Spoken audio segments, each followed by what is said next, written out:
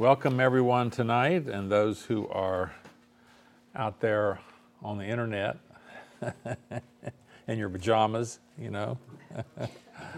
church in your pajamas, that kind of thing we used to do. Let's have a word of prayer and then we'll begin. Father, thank you again for your grace to us through our Lord Jesus Christ. Thank you for the blessings that we share each day as you provide for us, care for us. And we're thankful, Father, for the times we have to look into your word together and to seek to understand what you're saying to us as individuals and as a church. And we pray this might be that kind of time this evening and that you will use the Spirit to cause us to reflect properly on the meaning of Scripture and therefore to see how it would affect and apply to us and correct, rebuke, and instruct us in the days ahead. We pray in Christ's name, amen.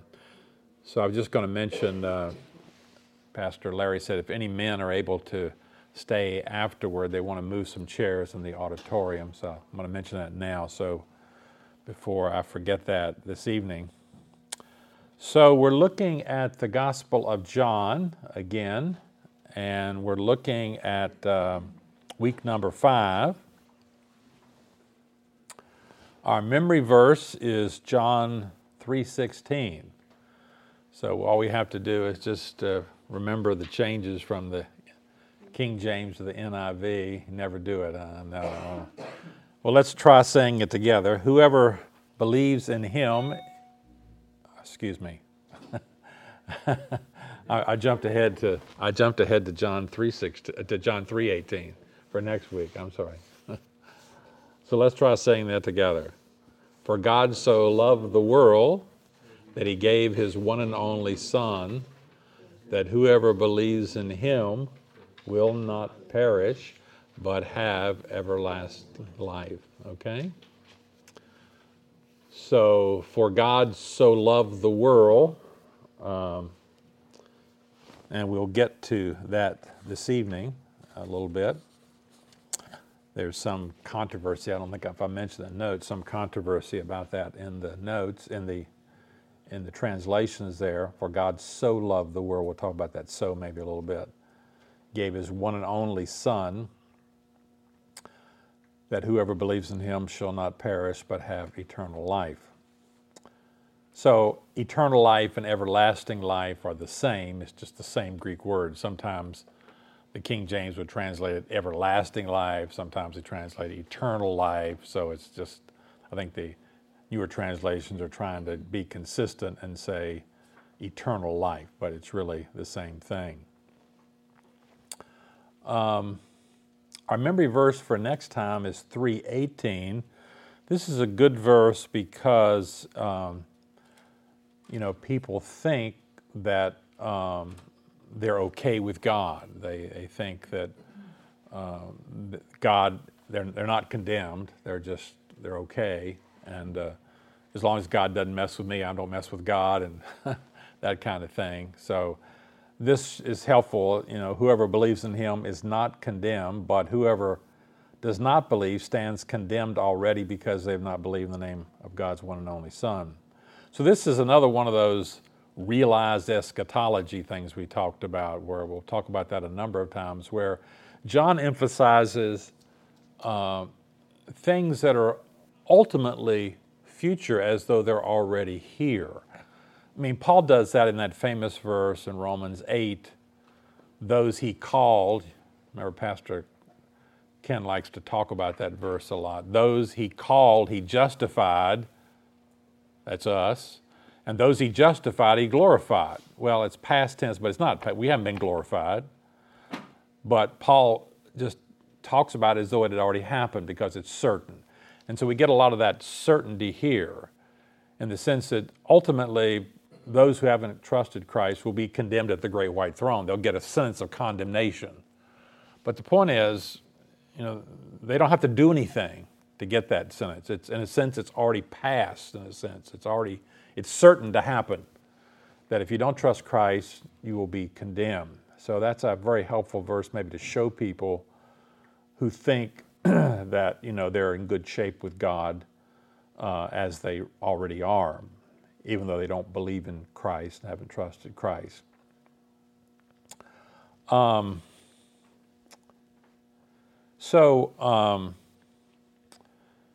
just wanted to mention kind of where we are here, and we had the prologue, John 1, chapter 1, verses 1 through 18, John 1, 1 through 18. And then we're into the public ministry of Jesus. That's the first 12 chapters. And on our slide there, you can see that we've seen the baptism, or John baptizing, in the Jordan River. We're in the John the Baptist baptizing. And then we see Jesus going up to Cana for the marriage, at Cana, and the first miracle he does there. And then now we're back in Jerusalem again. We're back in Jerusalem because remember, Jesus came there for the first Passover. Remember, Jewish men were required to go to 3 festivals a year, Passover, a Pentecost, and Tabernacles. And so we notice in the Gospel of John, there's the first one was mentioned, and Jesus has now gone.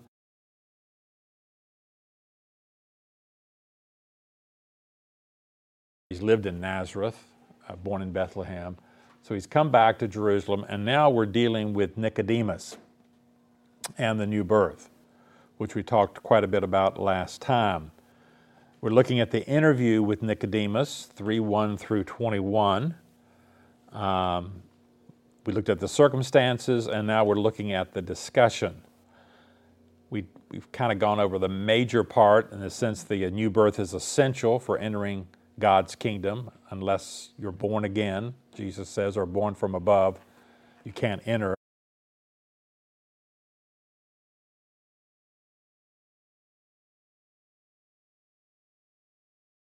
The new birth is experienced through faith in Christ. That's 3:13 through 21.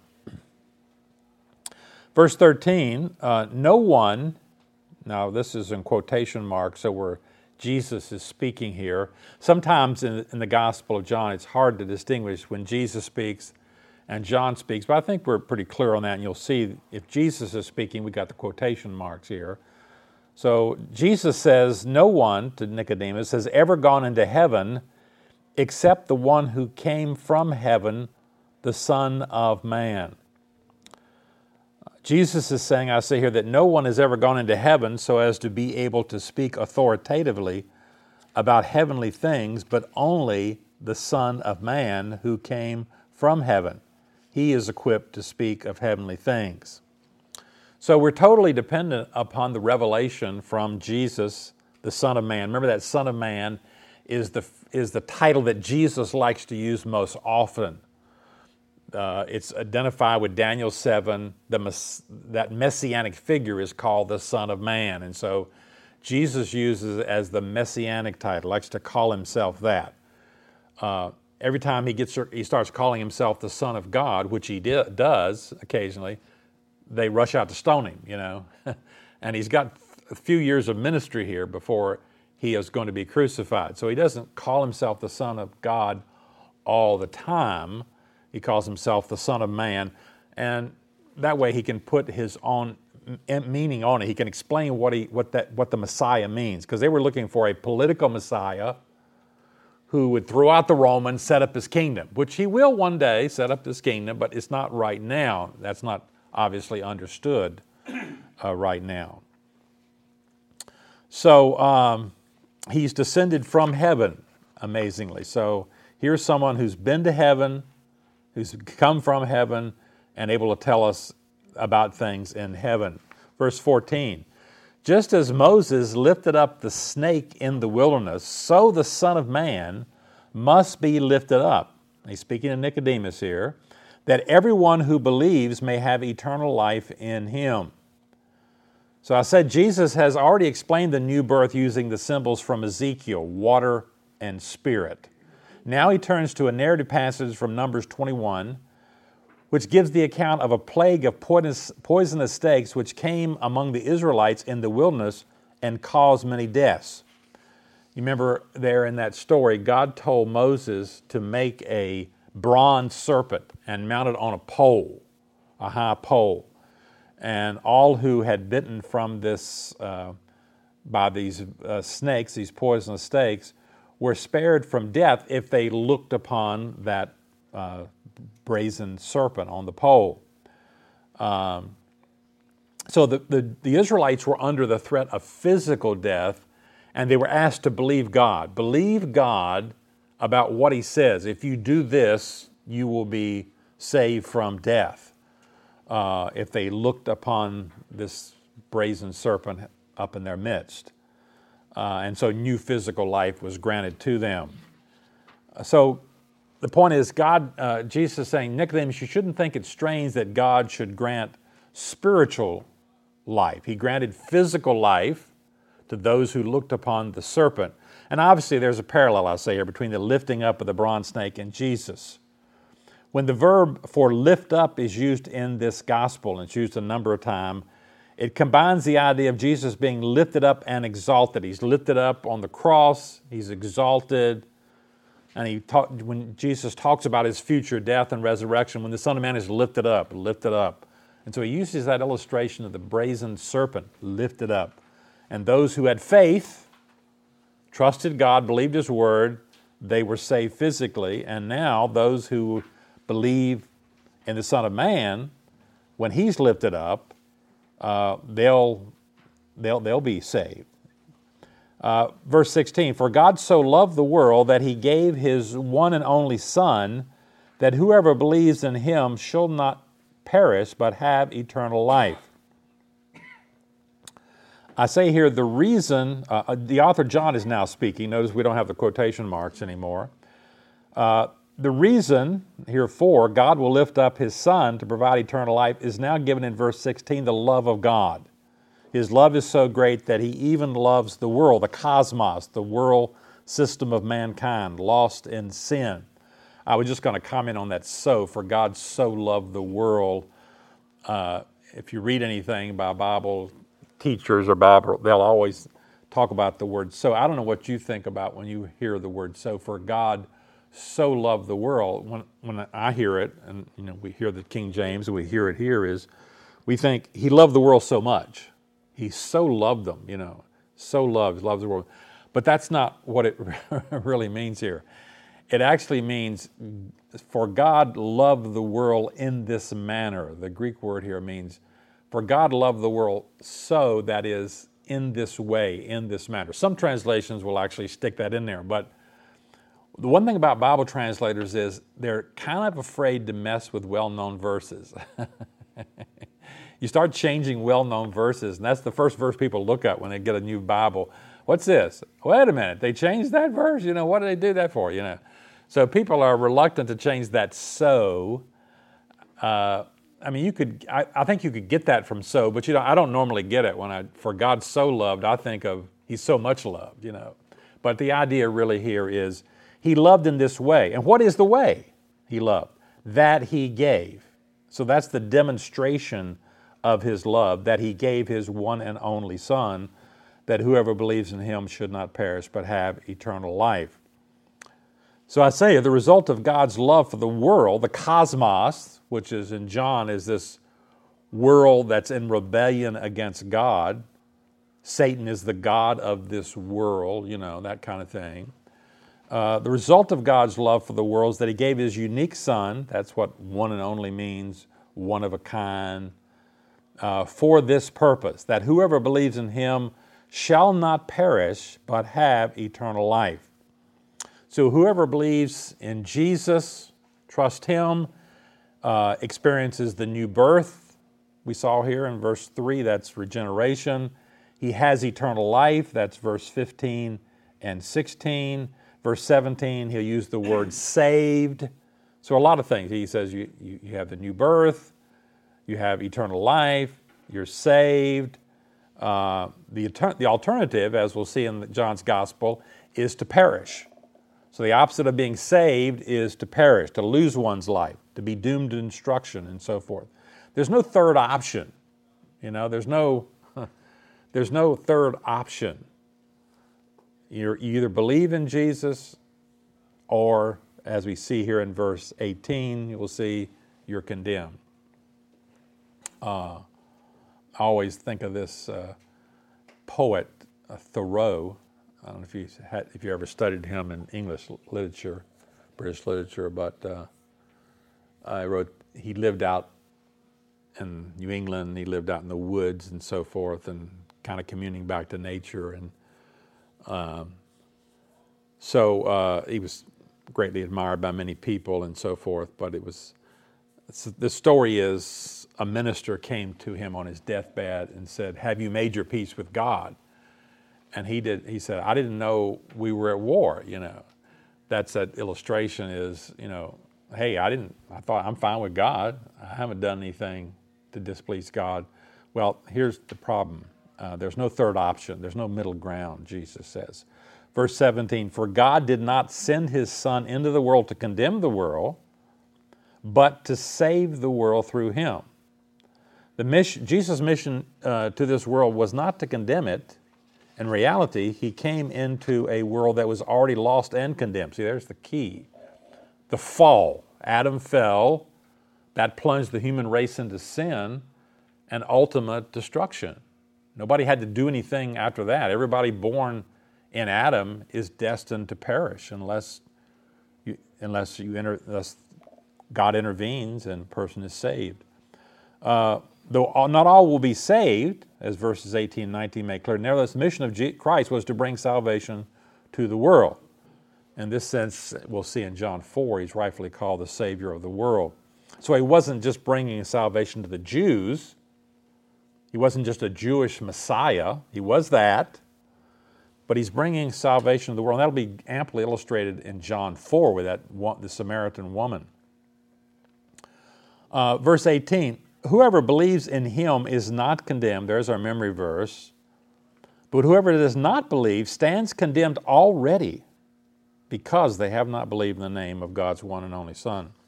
So I say, Jesus came to save a world lost that was already condemned, but those of the world who fail to believe compound their guilt by not believing in the day of God's one and only Son. So people are condemned already, but of course our sins compound our guilt. People will suffer greater in hell if they have sinned more, the greater sin. I mean, Hitler's going to suffer a lot more than most people probably will, These sins are condemning and deserving of greater punishment. There are degrees of sin and degrees of punishment. So you don't have to wait, that's the point, till the day of judgment, as we said. The unbeliever stands condemned already. Verse 36 will say that the unbeliever is under the wrath of God even, amazingly. Verse 19, "This is the verdict. Light has come into the world, but people love darkness instead of light because their deeds were evil. Everyone who does evil hates the light and will not come into the light, for fear that their deeds will be exposed. But whoever lives by the truth comes into the light, so that it may be seen plainly that what they have done has been done in the light of God." I say the essence of this self-incurred condemnation is now pictured in the symbolic terms, light and darkness. Light has come into the world with the incarnation of the Word. Why is it that some do not respond to the light provided in Christ? The question is answered by placing the responsibility upon the character of the individual. People reject the light because their nature is evil. I mean, that's one of the I don't know, when I was first saved, I remember thinking, why doesn't everybody believe in Jesus? You get this wonderful salvation and you wonder why these people that why wouldn't they want this? It just seems everybody would want this. Why don't they just automatically want this and accept what you've got? That just doesn't make sense to you. Well, of course, here's the answer here, that people reject the light because we come into this world as sinners, born sinners, with a sinful nature, with an evil nature. And therefore we practice evil, and therefore we hate the pure light of God's revelation in Christ. We don't love it, we actually despise it. We don't want our sins exposed. And so we reject this light because it exposes who we really are. I say these verses are not describing how one moves from darkness to light, that is, how one initially becomes a Christian, but is simply viewing the world from its two divisions as it is presently seen. On the one hand are those who hate the light. They do so because of their character, their nature. Their deeds were evil. On the other hand are those who have come to the light, described in verse 21 as those who live by the truth, literally those who do the truth. They do the truth not because they are inherently righteous. We don't do the truth, you and I. We don't do good things because we're inherently righteous. We don't do them in order to be saved. On the contrary, the reason anyone can be characterized as doing the truth is because of God's prior work. God worked in us first, caused us to be changed, transformed our natures, and that causes what we have done to be seen in God's sight as genuine and true. Now we see the further testimony of John the Baptist. We go back to John here for a second, verses 22 through 36. This section shows how Jesus surpasses John the Baptist and any baptism or rite of purification he may represent.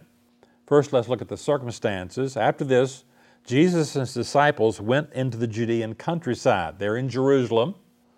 So now they're going to the Judean countryside where he spent some time with them and baptized. I say after this indicates an interval of indefinite length. Jesus and his disciples left the city of Jerusalem, engaged in a ministry in other parts of Judea. Now we know later in chapter 4, verse 2, that it wasn't Jesus who actually did the baptizing himself, but it was his disciples who actually performed the rite of the baptism. John, it says, was baptizing in this area of Enon near Salem. So this is the area we believe that that John the Baptist was in. John was also baptizing, so he's also doing it at the same time that Jesus is baptizing, because there was plenty of water and the people were coming and being baptized. And notice this sort of parenthetical remark here. This was before John was put in prison.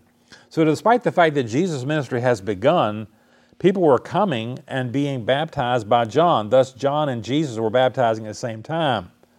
Now, this is a different picture than you get from the synoptics. You might conclude that John was in prison immediately after the temptation of Jesus, and Jesus went immediately into Galilee. So the synoptics just kind of go over this period very quickly. They have Jesus being baptized, they have temptation, they have John being put in prison, and Jesus goes into Galilee. They don't mention this particular part of the ministry that John does. Only the Gospel of John records this Judean ministry here of Jesus simultaneously baptizing with the same time John is. And that's apparently the point of the parenthetical remark in verse 24, is to explain what you might see as the discrepancy between the Gospels, synoptics, and this.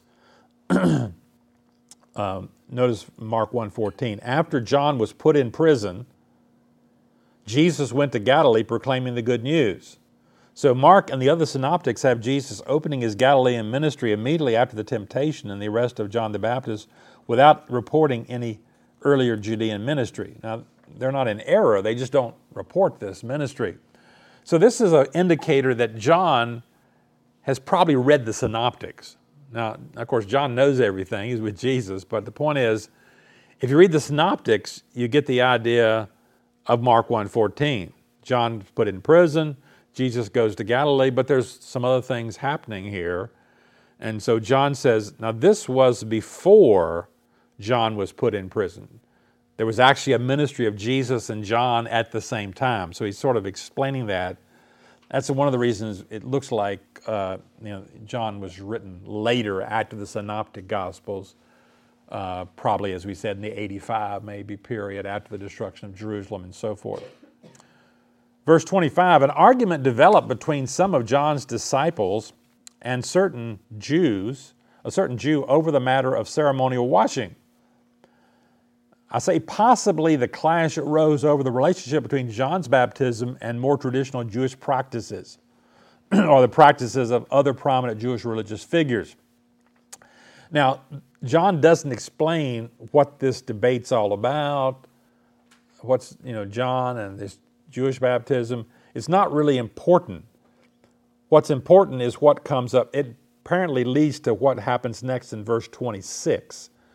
They came to John and said to him, because they're having these controversies about baptism, hey, your baptism, and the Jews say this, and then there's Jesus out there. What's going on here? They came to John and said, Rabbi, the man who was with you on the other side of the Jordan, the one you testified about, look, he's baptizing and everyone's going to him.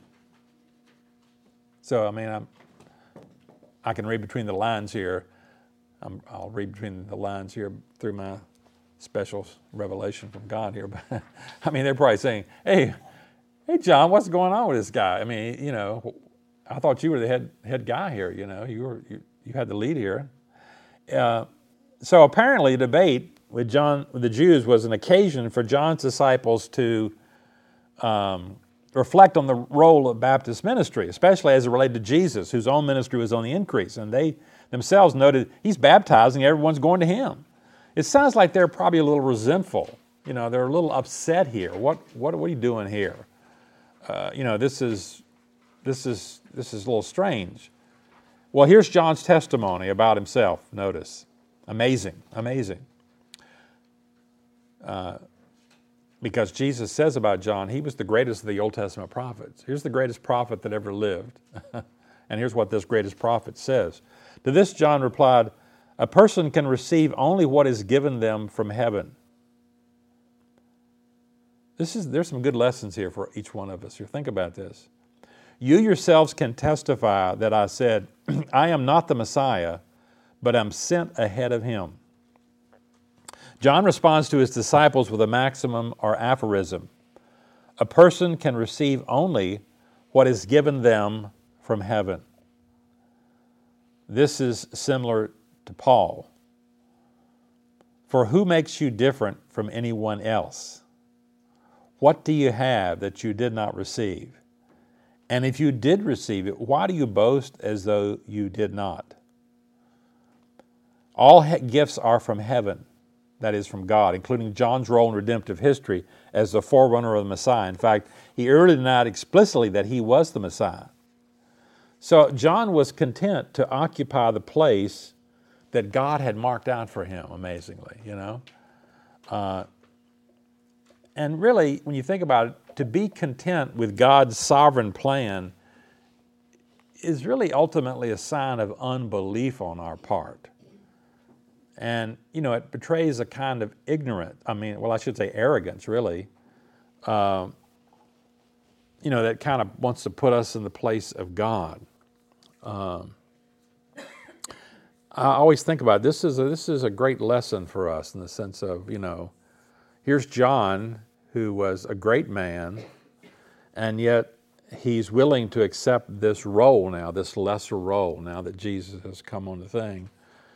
And so that's very helpful. As we look back on our lives, some of you are pretty young here still, but some of you are getting older.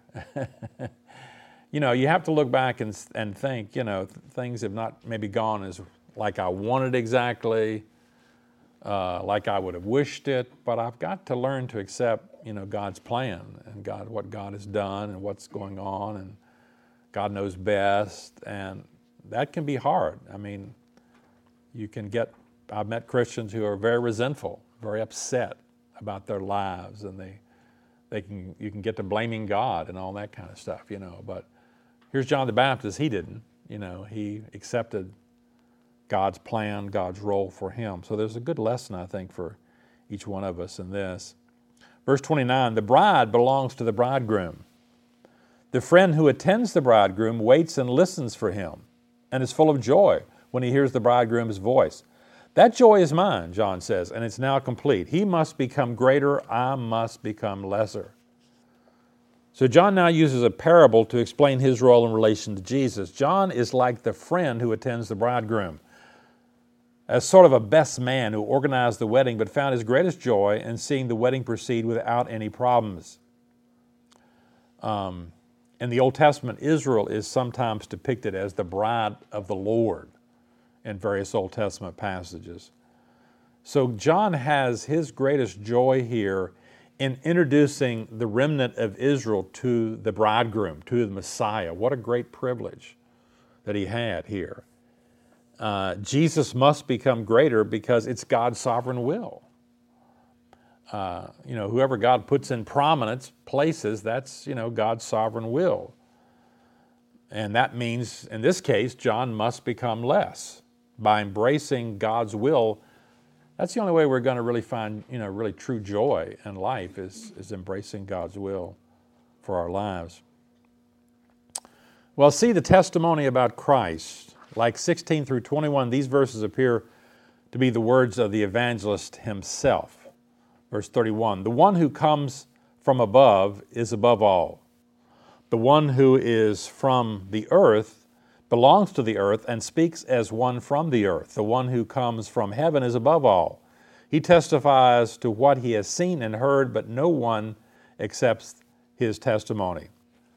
So the evangelist explains why Jesus must become greater, as John said in verse 30, he alone is from above. That's that same word we had in John 3:5. Remember, you must be born again, which probably Jesus meant you must be born anothen from above. Here it is, he who comes from above, he alone is from above and therefore is above all. By contrast, all others are from the earth. That is, they're finite, limited. Even John the Baptist speaks as one from the earth. He called people to repentance and to baptism in water, but he could not reveal heaven's counsels, nor could he offer regeneration from above. Only the Son of Man, only Jesus, can speak with supreme authority of heavenly things. For he alone testifies what he came from heaven, from what he has seen and heard in heavenly sphere, obviously. So verse 32 here reports the reception of the one from above. He testifies to what he has seen and heard, but unfortunately, no one accepts his testimony. This is a kind of repeating of the evaluation that Jesus had back in 3:11, where he said, verily, verily, I tell you, we speak of what we know, we testify to what we have seen, but still you people do not accept our testimony. So generally, for the most part, the Jewish people rejected Jesus and his testimony. It wasn't, obviously many accepted him, but most did not. Verse 33, whoever has accepted it has certified that God is truthful.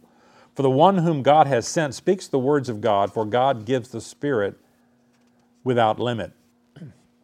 By accepting Jesus' testimony as to what he has seen and heard, the believer has certified that God is truthful, for Jesus, the one whom God has sent, so completely says and does all that God says and does, that to believe Jesus is to believe God. Consequently, not to believe Jesus is not to believe God. To, in effect, call God a liar. I mean, this shows, this kind of points to the deity of Jesus himself. He speaks for God. He is God. But this is so because, that in contrast to other prophets of ages gone past who had the Spirit was given to Jesus without limit. Of course, he is God. And so he is above all these other who came before. Verse 35, the Father loves the Son and has placed everything in his hands. This giving of the Spirit without limit finds its basis in verse 35, the eternal loving relationship between the Father and the Son. Though the Father is the source of all things, remember that 1 Corinthians 8:6 verse, for yet there is one God the Father, from whom, that from indicates source. So this is how the Trinity works. Remember we talked about the the Trinity, how it functions, sometimes called the economic Trinity, or how the Trinity functions. Father is the source from whom all things and for whom we live. And there is one Lord Jesus Christ through whom he does things through the Son. Father sort of is the planner. The Son is the one who accomplishes things. He died on the cross. And of course, not mentioned here, but the Spirit carries out this work of the triune God. Nevertheless, the Father has placed everything in the Son's hands. So to the one he loves, whose hands he has placed everything, he has given the Spirit without limits. Verse 36, whoever believes in the Son has eternal life. Obviously then. But whoever rejects the Son will not see life, for God's wrath remains on them. The climax of the chapters now reached. There are only two alternatives. For those who believe there is eternal life that will ultimately be culminated in the resurrection of their bodies at the second coming. But unbelievers, those who reject the Son, will remain under God's wrath that will ultimately culminate in their resurrection and eternal condemnation in the lake of fire. So again, this present tense has eternal life. We have eternal life. It looks upon this as a present possession. That's that realized eschatology again that John talks about. It's like these things, they're certain. They're definitely going to happen. We have it right now, in effect. All right, we come now to chapter 4, early belief in Samaria and Galilee. And we come now to the interview with the woman of Samaria. The setting is verses 1 through 6. We see the departure of Jesus from Judea. Chapter 4, verses 1 through 3. Now Jesus learned that the Pharisees had heard that he was gaining and baptizing more disciples than John, although in fact it was not Jesus who baptized, but his disciples. So he left Judea and went back once more to Galilee. He'd been there at Cana, remember, and he came down for the Passover. Then he had this ministry in the Judean desert, and now he is going back to Galilee because the Pharisees are, more opposition, and he wants to avoid that right now. He wants to avoid being arrested and so forth. There may be a couple of reasons for Jesus deciding to move the ministry to the north, possibly to avoid the rivalry of John's ministry. True. More clearly, the Pharisees were focusing on his popularity. So he's trying to avoid premature hostility, knowing, as we saw in 2:4, his hour had not yet come. Jesus is always aware of what's coming, his hour, his time at the cross. That's coming, but it's not yet come. He has an earthly ministry to fulfill before. Then we see the journey through Samaria, verses 4 and 5. Now, he had to go through Samaria, so he came to a town in Samaria called Sychar, near the plot of ground Jacob had given to his son Joseph. So Jesus is going now, as we see here,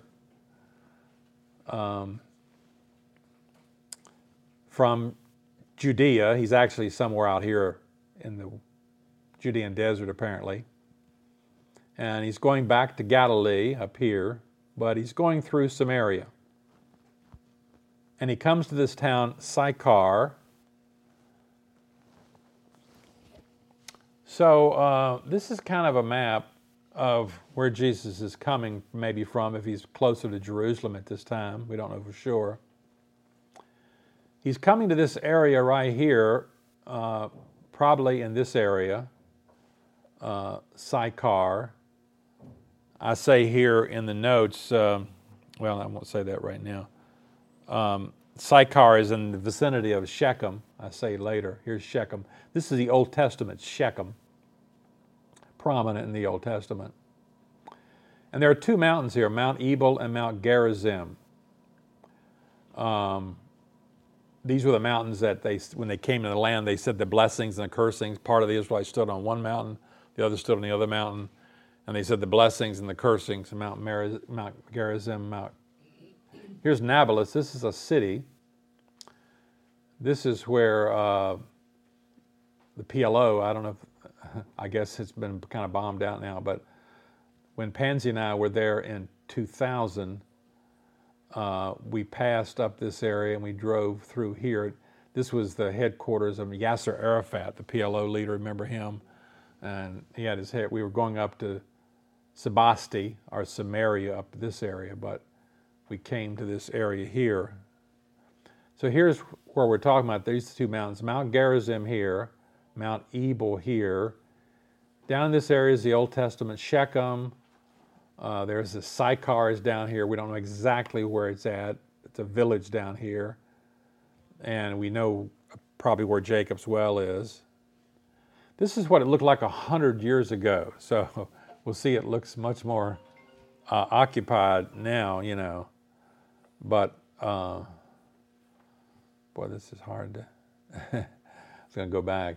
You can see it's built up here now. But 100 years ago, this is the turn of the century. If you can see this, if you can read that, there's Jacob's well that we'll talk about in a moment, and Old Testament Shechem. Here's Mount Ebal, and Mount Gerizim is here.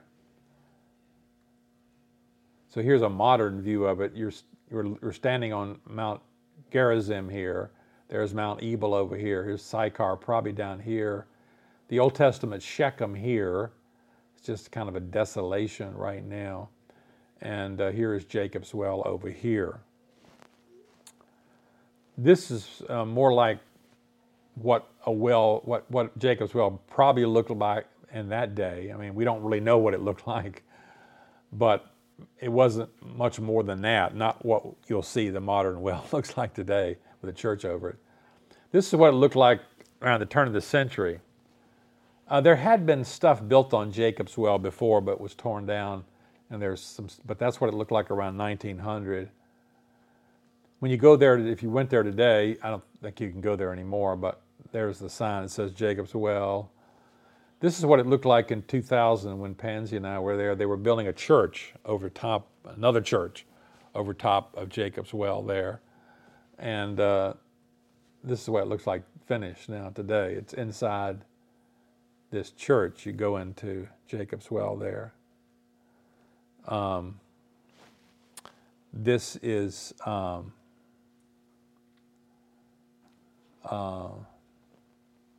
I don't know why that slide says 17 there all of a sudden, but it does. There is the well there. So it's all decorated around. You can actually get some water. When we were there was about 25 nuns all around the well. We couldn't even get close. I wouldn't drink any of the water anyway, but we didn't get close enough to get any water. But that's what it looked like in that day. So I say here, he's going to Samaria. He's meeting this Samaritan woman. I say the origin of the Samaritans goes back to the fall of the northern kingdom in 722. Remember, the Assyrians came in. They took the 10 tribes captive, right? 722. When the largely depopulated region was resettled by colonists brought in by the Assyrians from various parts of their empire.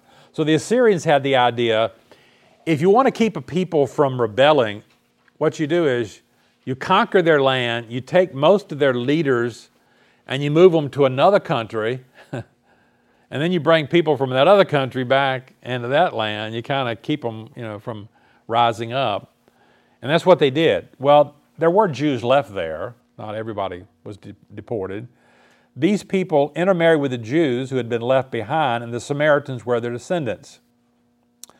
We meet them again in the time when, after the Babylonian captivity, and then the Jews return under Ezra and Nehemiah, they opposed the rebuilding of the Jerusalem temple in the 5th century BC and eventually built their own temple on Mount Gerizim in the time of Alexander the Great. Remember Mount Gerizim there, that mountain to the left over there?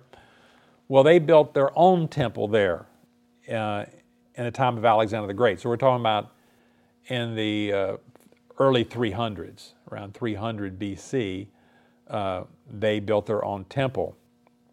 The Samaritans sided with the Seleucids against the Jews in the Maccabean revolt. So Alexander the Great conquered all of that area, and then after he died, his kingdom was divided up mainly into 4 parts, and Israel territory was controlled by the Syrians, or sometimes the Seleucids, They control that area.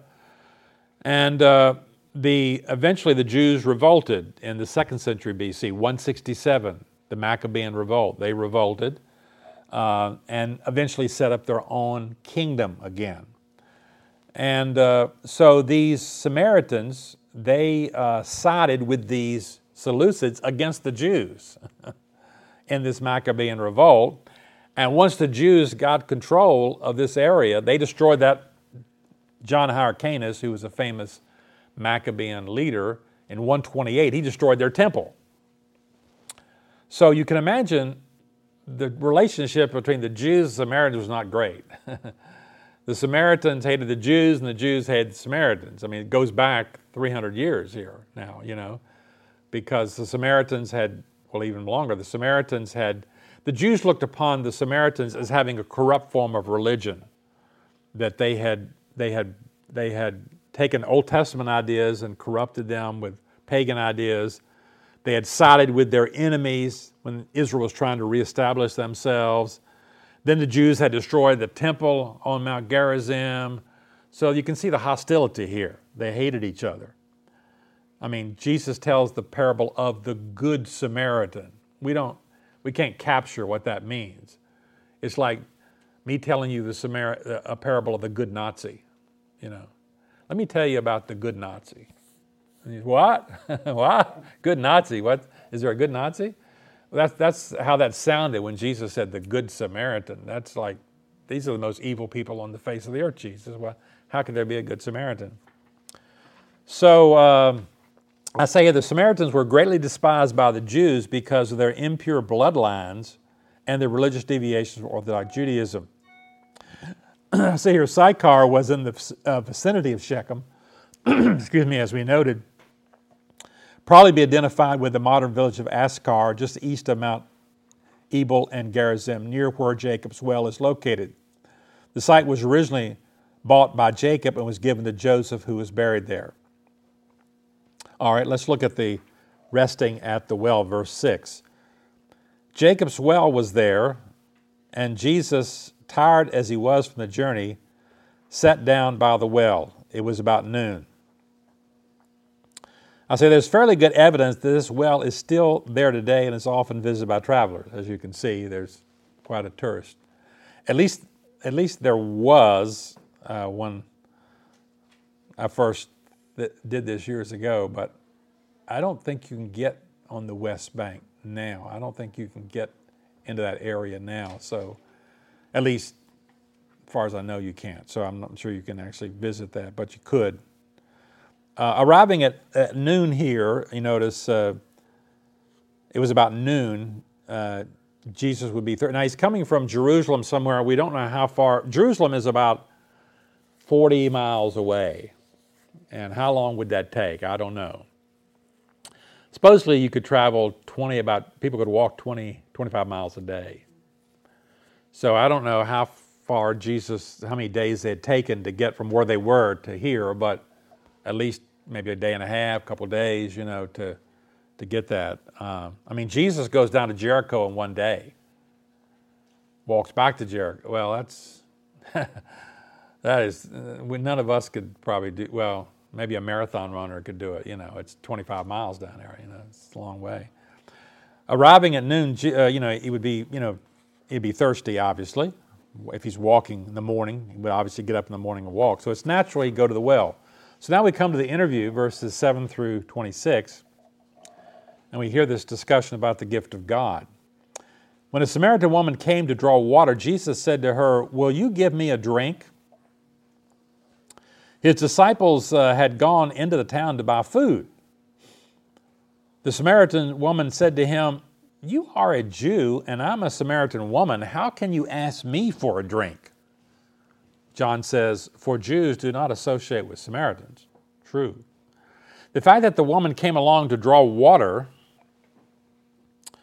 and that she came at noon rather than the more normal times of sunrise and sunset might suggest she was isolated by the public shame of living with a man outside of marriage. Now, we don't know that for certain, but it might be true. The normal time would be come in the morning, to come in the evening, but she's there at noon.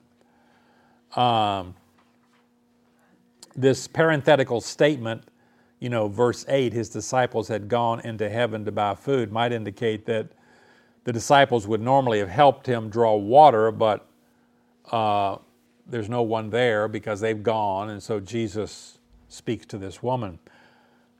According to the Mishnah, now the Mishnah is, Jewish law, the Talmud, the Mishnah. So when you remember when Judaism today, Jews accept the Old Testament as Scripture, and they also, as primary Scripture, but they also accept the Talmud, the Talmud they study and they learn that, the oral law. So remember there's the written law, but Moses supposedly on Mount Sinai gave a oral law, the Talmud. Part of that's called the Mishnah. And now that wasn't written down until after the time of Jesus, but it was probably all in oral form and passed down. So we think these things apply when I comment about what the Mishnah says here. Probably this is the attitude. The daughters of the Samaritans are deemed unclean as ministrants from the cradle. So the Samaritans are viewed as perpetually unclean. They can't be clean. They're just outside God's mercy. That's why John adds that explanatory note. Jews do not associate with Samaritans. They're just unclean. You can't have any contact with them. Jesus answered her, "If you knew the gift of God and who it is that asks you for a drink, you would have asked him and he would have given you living water." So if we're to distinguish between the gift of God and the living water, then the gift of God is probably eternal life that only Jesus can bestow. What Jesus promises her is living water, a reference to the Holy Spirit, who is the agent of eternal life. The living water refers to the spring of fresh running water in contrast to a cistern. So, this is what we're talking about here. So that was the problem in the ancient world, was fresh water. What do you do about water, fresh water? Very hard. One of the things I noticed when we went to Israel was there were a lot of these springs, these natural springs. I've never lived, I remember, I can remember being in North Carolina and my people talking about artesian wells and our springs and stuff like that in the mountains and things, but I've always lived, like around here, do we have any natural springs or anything? I don't know. I never heard about them or anything, but people often looked for areas where there were water, and this is the best kind of water. This is living water. This is fresh water, because the problem with a cistern is usually most of these cisterns were just water that collected by rainfall. They would dig out a cistern and so dig out a well, collect. Sometimes there was an underground water. You'd strike some water, you'd get some fresh water. Sometimes it was just well water, and that could be contaminated very easily with bacteria. So this is amazing when Jesus said, if you just ask me, you didn't have to drink from this well. I'd give you some living water. So ultimately, Jesus is offering her, salvation, not physical waters. He's offering her spiritual life, regeneration. But she says, "Sir," the woman said, "you have nothing to draw with, and the well is deep. Where can you get this living water? I mean, where are you going to get that at? Are you greater than our father Jacob, who gave us this well, gave the well, and drank from it himself, and did also his sons and his livestock?" So I say, you're like Nicodemus, who misunderstood anothen from above. This woman misunderstood Jesus' use of living water.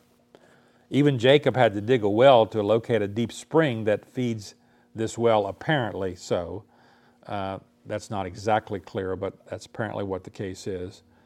The point here is, if Jesus could provide fresh, running water, the best kind of water, he must be greater than Jacob, because Jacob couldn't do that. He had to dig a well. This is something very unlikely in her mind. Who's this guy? He claims something even the great Jacob couldn't do. It's seen by the way she asked the question. The question is asked in such a way that expects a negative answer. Are you greater than our father Jacob? The answer she expects is no. Hey, you're not greater than our father Jacob. I know that. Jesus answered, verse 13, everyone who drinks this water will be thirsty again. But whoever drinks the water I give them will never thirst. Indeed, the water I give them will become in them a spring of water welling up to eternal life. So despite the skepticism in the woman's question, Jesus answers it anyway, though he does not come out and plainly tell her he's not referring to physical water. So this living water is obviously the Holy Spirit, will provide a perpetual inner source of spiritual life. When we're born again, regenerated, the Holy Spirit indwells us, we have a source of continuing spiritual life that'll never die. Now we see the woman's need, verses 15 through 18. The woman said to him, Sir, give me this water so that I don't get thirsty and have to keep coming here to draw water. Still thinking in terms of only her physical needs, the Samaritan woman politely says, Sir, ask for a supply of this water that forever quenches one's thirst. He told her, verse 16, Go call your husband and come back. I have no husband, she replied. Jesus said to her, You're right when you say you have no husband. The fact is, you have had 5 husbands, and the man you are now have is not your husband. What you have said is quite true.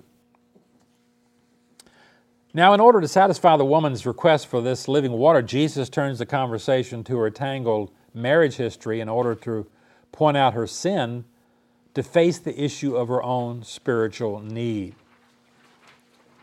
Her reply here that she has had no husband is an honest, as far as it went, I've had no husband.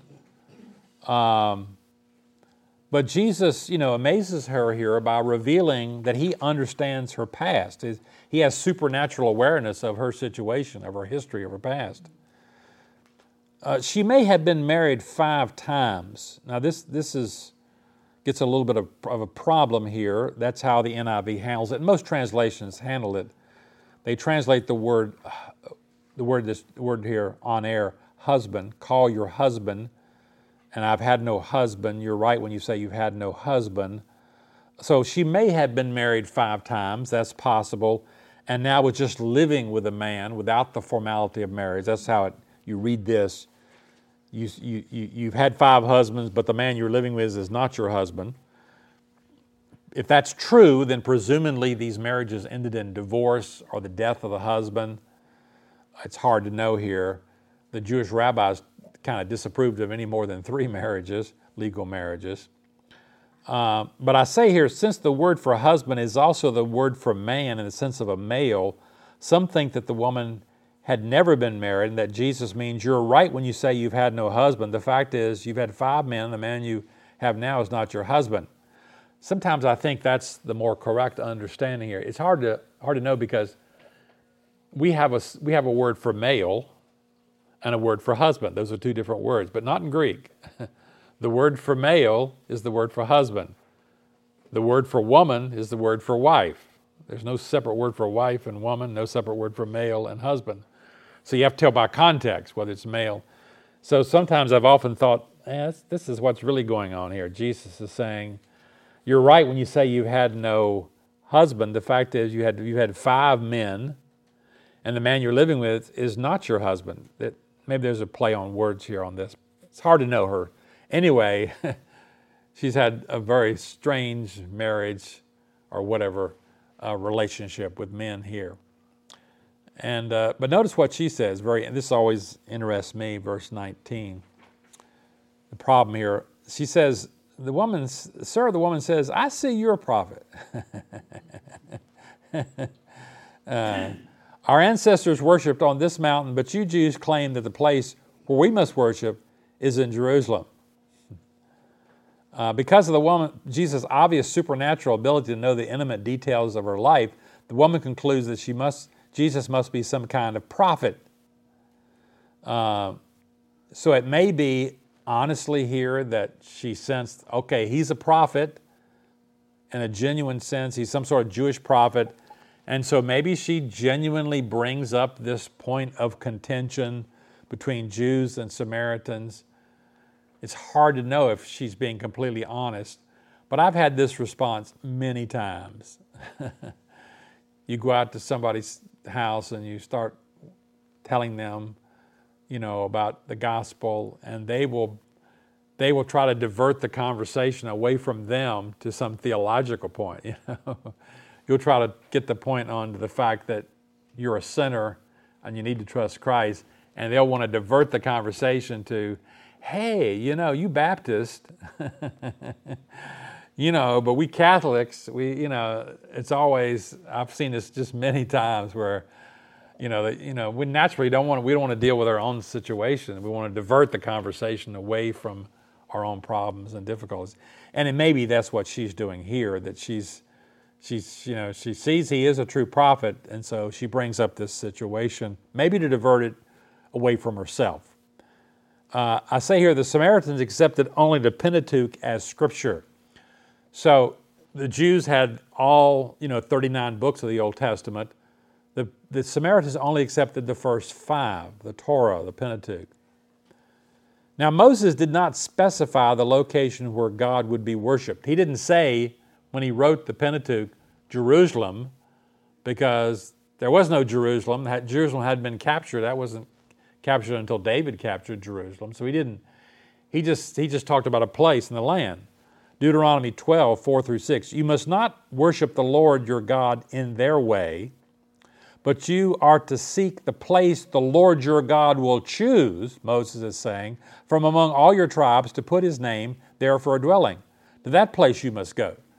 So Moses says, listen, God's going to pick a place when you get into the land for a central sanctuary, and you're going to worship there. Only in that place is where you're going to worship.